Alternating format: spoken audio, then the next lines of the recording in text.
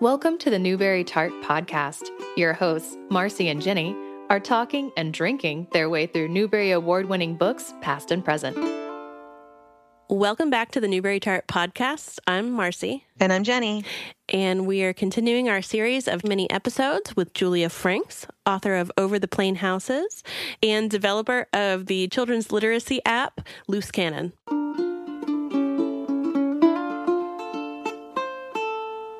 Hey, Julia, how are you? I am well. So nice to hear from you.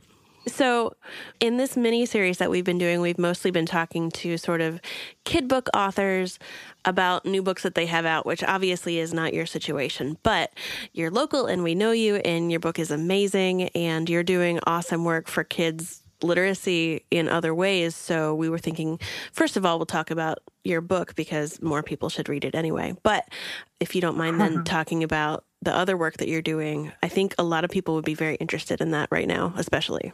Okay. So your book, Over the Plain Houses, was just hugely well received. 2016 Southern Book Prize, Townsend Prize for Georgia Fiction, all kinds of things. But not everybody has heard of it. So would you mind telling people a little bit about it?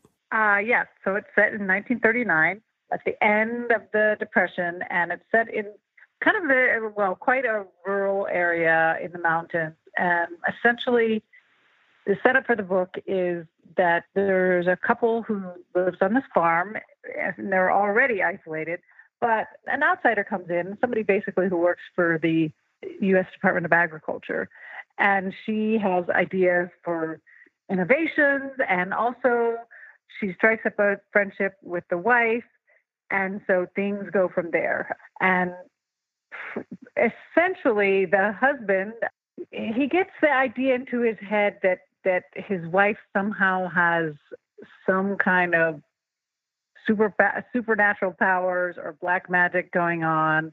And this is sort of the way he explains events in his head. So that's kind of the setup for the book. Yeah. Yeah. Well, it's interesting because it's one of those books that, first of all, you just cannot put down. Like, it's an adult book and not a children's book, which is what we usually talk about. But a good grown-up book is always fantastic. And I always love the sort of supernatural tone to things. But I don't know. It feels sort of pertinent to our current situation where a lot of sort of, obviously, I'm not going to make any assumptions about your politics, but but I feel like... Oh, go ahead. I feel like a lot of, especially religious conservatives, are willing to sort of make these wild leaps and blame outlandish things just to sort of justify their own suspicions or their own behavior. And so I know this book came out years ago, but it feels super, super pertinent. Yeah, unfortunately it does. And unfortunately, when I started writing it in 2008, it took me like 6 or 8 years to write.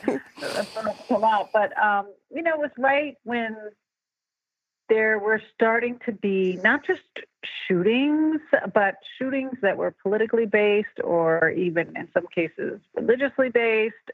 And my own parents, their church in Knoxville suffered a church shooting, and the guy left he left a manifesto. He left a letter saying, why he did it.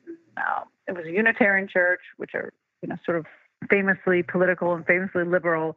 And, he left this letter talking about all the groups that he didn't like. And that was back in 2008. That still felt like a rare thing. Mm-hmm. Now it doesn't, which is, all more the pity. So that was in my head, I think, when I started writing the book. This idea of ideology and how it colors how we interpret events. Even the USDA worker, she's coming in. She's a progressivist. She wants to make things better. She wants to change things. But even her ideology, colors how she sees the facts. So, yeah, and I was, but she's sort of open to change and open to being wrong. And, Brodus, the husband, is not. So, yeah, unfortunately, I felt like it was the political moment we were living in. And unfortunately, I feel like we're still living in that moment. Yeah, even more so, actually. Oh, gosh, yeah. So the worker who comes in, you said she's in with the USDA. Is that part of the Works Progress Administration at that point? No. So there were a lot of, they would have, I think, probably been working hand in hand, but with the USDA, there were a lot of people who came in and worked with farmers, and women came in and worked with farmers' wives. And so you have these women, coming in and teaching people how to do canning and how to make mattresses and how to cook with electricity and how to, use cabinets and all kinds of stuff that we would think, well, of course, everybody knows how to do that. But they were making, changes that turned out to be far-reaching, because they were also bringing in their own ideas, and they were this vector from the outside world. Yeah, Jenny, I know you haven't read it yet, but I think you would actually really enjoy it. It's just an interesting sort of little portrait of, I don't know, just like an old time, so late 30s, but just sort of what might have happened when things started to get even the slightest bit progressive. And it's just interesting because it's so plausible, right? It seems outlandish. The story seems outlandish, but then you're like, no, that would absolutely happen. And I guess I won't say any more because I don't want to ruin the end for you, but... Oh my gosh, we're living in the time of the outlandish. So. Yeah, we so are. You said it's set in the mountains. Is it in Appalachia? Yes, in Western North Carolina. And it's based on not based on a real life couple, but it's based on we had bought this house at the time, or this abandoned farm at the time. And that farm had been owned by this couple in the early 20th century. And their house was still full of all their stuff and everything. And so it's based on how I imagined this couple. Mm-hmm. Obviously, I fictionalized many aspects. But to be honest, some of the things I've heard were even more strange than I put in the book. I don't doubt it. You can't put things into a book because nobody will believe them. So now I want to know what some of those things are. You would like it. You'd be all into it. The things that aren't in the book. Oh, so not in the book. So people used to. There's one thing. People used to save hair back then. A lot of and in the 19th century as well. We've actually talked about this before.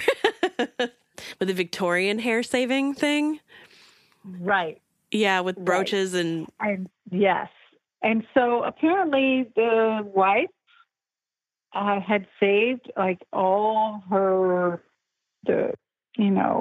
from her hairbrushes, and she had made this very thick braid, and she had red hair, and she had woven all this hair together. She had saved it, and people said it's as thick as your arm, and so when we bought this property, when people found out we bought the property, townspeople would come up to us and they would say, "How did you find this? Did you find that?" And at least 3 different people asked me if I had found the braid. And then they would tell me where to look, and I never did find it. I don't know. I sort of hope that her grandkids or somebody kept it, if it was that important to her. I would hate to think that, here's this perfect stranger coming along and, taking this thing that really represents in some ways her life, Yeah. Or, I don't know. So but that's not in the book because it so many things about human experience are so outlandish, And another thing that's not in the book is people told us that I've never heard of this anywhere before, but people in town told us when this couple, they walked to church, the woman walked 3 paces in front of the man carrying the Bible like a platter, like she was announcing him. Ooh. And yeah. And, they were really old-fashioned. She wore a bonnet until 1973. A Little House on the Prairie bonnet until 1973. Wow. So none of that's in the book. It's too, there.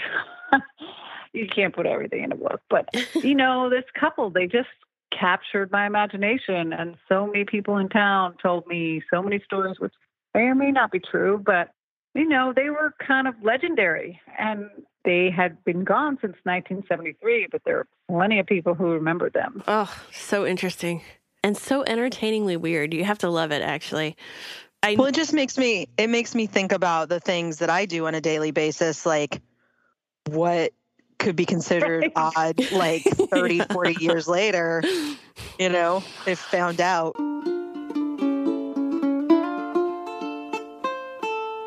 So I know that you're also working on a web application called Loose Cannon, which I had not heard of until you told me about it. But when I went in and checked it out, it seems just amazing, right? So it organizes and tracks free choice reading for schools. Is that right? Yeah. We might call it independent reading or book club reading. You guys probably know this because you have kids, but, you know, I mean, English class does not look the same as it did when you and I were in school. You know, everybody's not always reading the same book. A lot of times kids are on their own independent reading journey, or they're doing book clubs. And then sometimes everyone's reading the same book. Anyway, that's great. That is a great innovation that sort of started in primary schools and sort of leaked upward. So that's terrific, but it's also hard if you're the teacher. It's hard to keep track of it all and like be the person recommending every book and, you know, remembering, you know, where every child is. And especially if you're teaching middle school or high school, when you might have, you know, 4 or 5 classes or 6 classes. So, you know, we are a digital tool that helps organize that. And we're really set for like 5th grade and up. Mm-hmm. Mainly because at that point, the tracking becomes a little bit more of an issue, you know, because, you know, somebody in 8th grade might have read that book last year in 7th grade. So anyway, that's what we do. And it's pretty exciting because while I love, love, love writing, I feel like there's already so many amazing books out there, you know, like if I wanted to do something important, it feels like it's more important to help get kids reading than it is to put another book out there, you know, which is basically something I do for my own satisfaction, you know? Right. So, well, I mean, we don't need more books. We need more readers. That's what I'm trying to say, but not very succinctly, I guess. Well, and I like the facet of it about sort of being able to recommend, right? So if a whole class reads a book in 7th grade, like everybody's sort of dragging their heels and you've got 2 or 3 really energetic readers of it. But then the next year, you know, you have 5 kids saying, oh, I remember that book from last year. That was actually really good. And they can tell their friends, or their friends can sort of search by that, right? Sure. And of course, I mean, y'all know if you have kids, they care more about what their friends like than they do what their mom or their teacher's recommending, you know? It's all about, you know, what their peers have read, what the peers recommend. And so we think it makes the teacher's job easier and it makes it more fun for kids. But also, you know, I mean, kids read books for the same reasons. Kids choose books for the same reasons that we do, because somebody they respect has recommended it to them, you know, a friend or something like that. And there's, you know, that's a really invaluable resource, you know, that kind of energy where kids are excited about books. And I feel like if we harness that, and we reuse it and channel it, that feels like the most important thing to drive reading in the future. I mean, you know, reading's in trouble at every level, but especially once kids become teenagers, reading is in trouble. Mm-hmm. So how do you drive that? And it's probably not going to be teachers giving more assignments. It's probably going to be kids having more flexibility and more, you know, lateral connection with other kids. I have to think that in the upper grades, an online way to do the things you're talking about, to recommend and to track and to sort of interact, is going to be invaluable. We would love to see a lot of schools incorporate loose cannon, and then if there are more closures, they already have something in place. They already have this social media application in place whereby kids can talk to each other about books, and it doesn't have to be every single thing coming from the teacher. Kids want to talk to each other about books. They want to have that peer-to-peer conversation. We didn't build loose cannon for school closures, but it happens to be, a useful tool for that. There's technology that's kind of technology whereby every child is at the computer, just sort of going on their own path and doing their own thing. And there's other technology that capitalizes on student-to-student interaction. And it's not just the child interacting with the computer. Anyway, that's what we do. So, yeah. Awesome. Kids can read the books offline or whatever. They can read, the books can come from their library. They can come from anywhere, but the conversation about the books can be online or it can be offline. Anyway. Wonderful.